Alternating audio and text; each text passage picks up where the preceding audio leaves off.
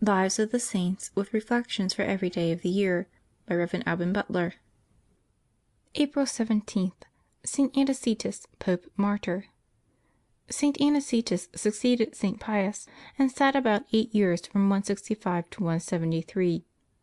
If he did not shed his blood for the faith, he at least purchased the title of martyr by great sufferings and dangers. He received a visit from St. Polycarp, and tolerated the custom of the Asiatics in celebrating Easter on the 14th day of the first moon after the vernal equinox with the Jews. His vigilance protected his flock from the wiles of the heretics Valentine and Marcion, who sought to corrupt the faith in the capital of the world.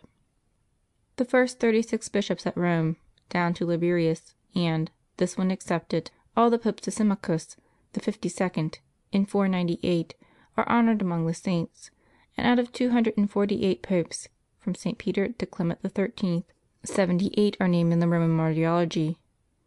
In the primitive ages the spirit of fervor and perfect sanctity, which is nowadays so rare to be found, was conspicuous in most of the faithful, and especially in their pastors.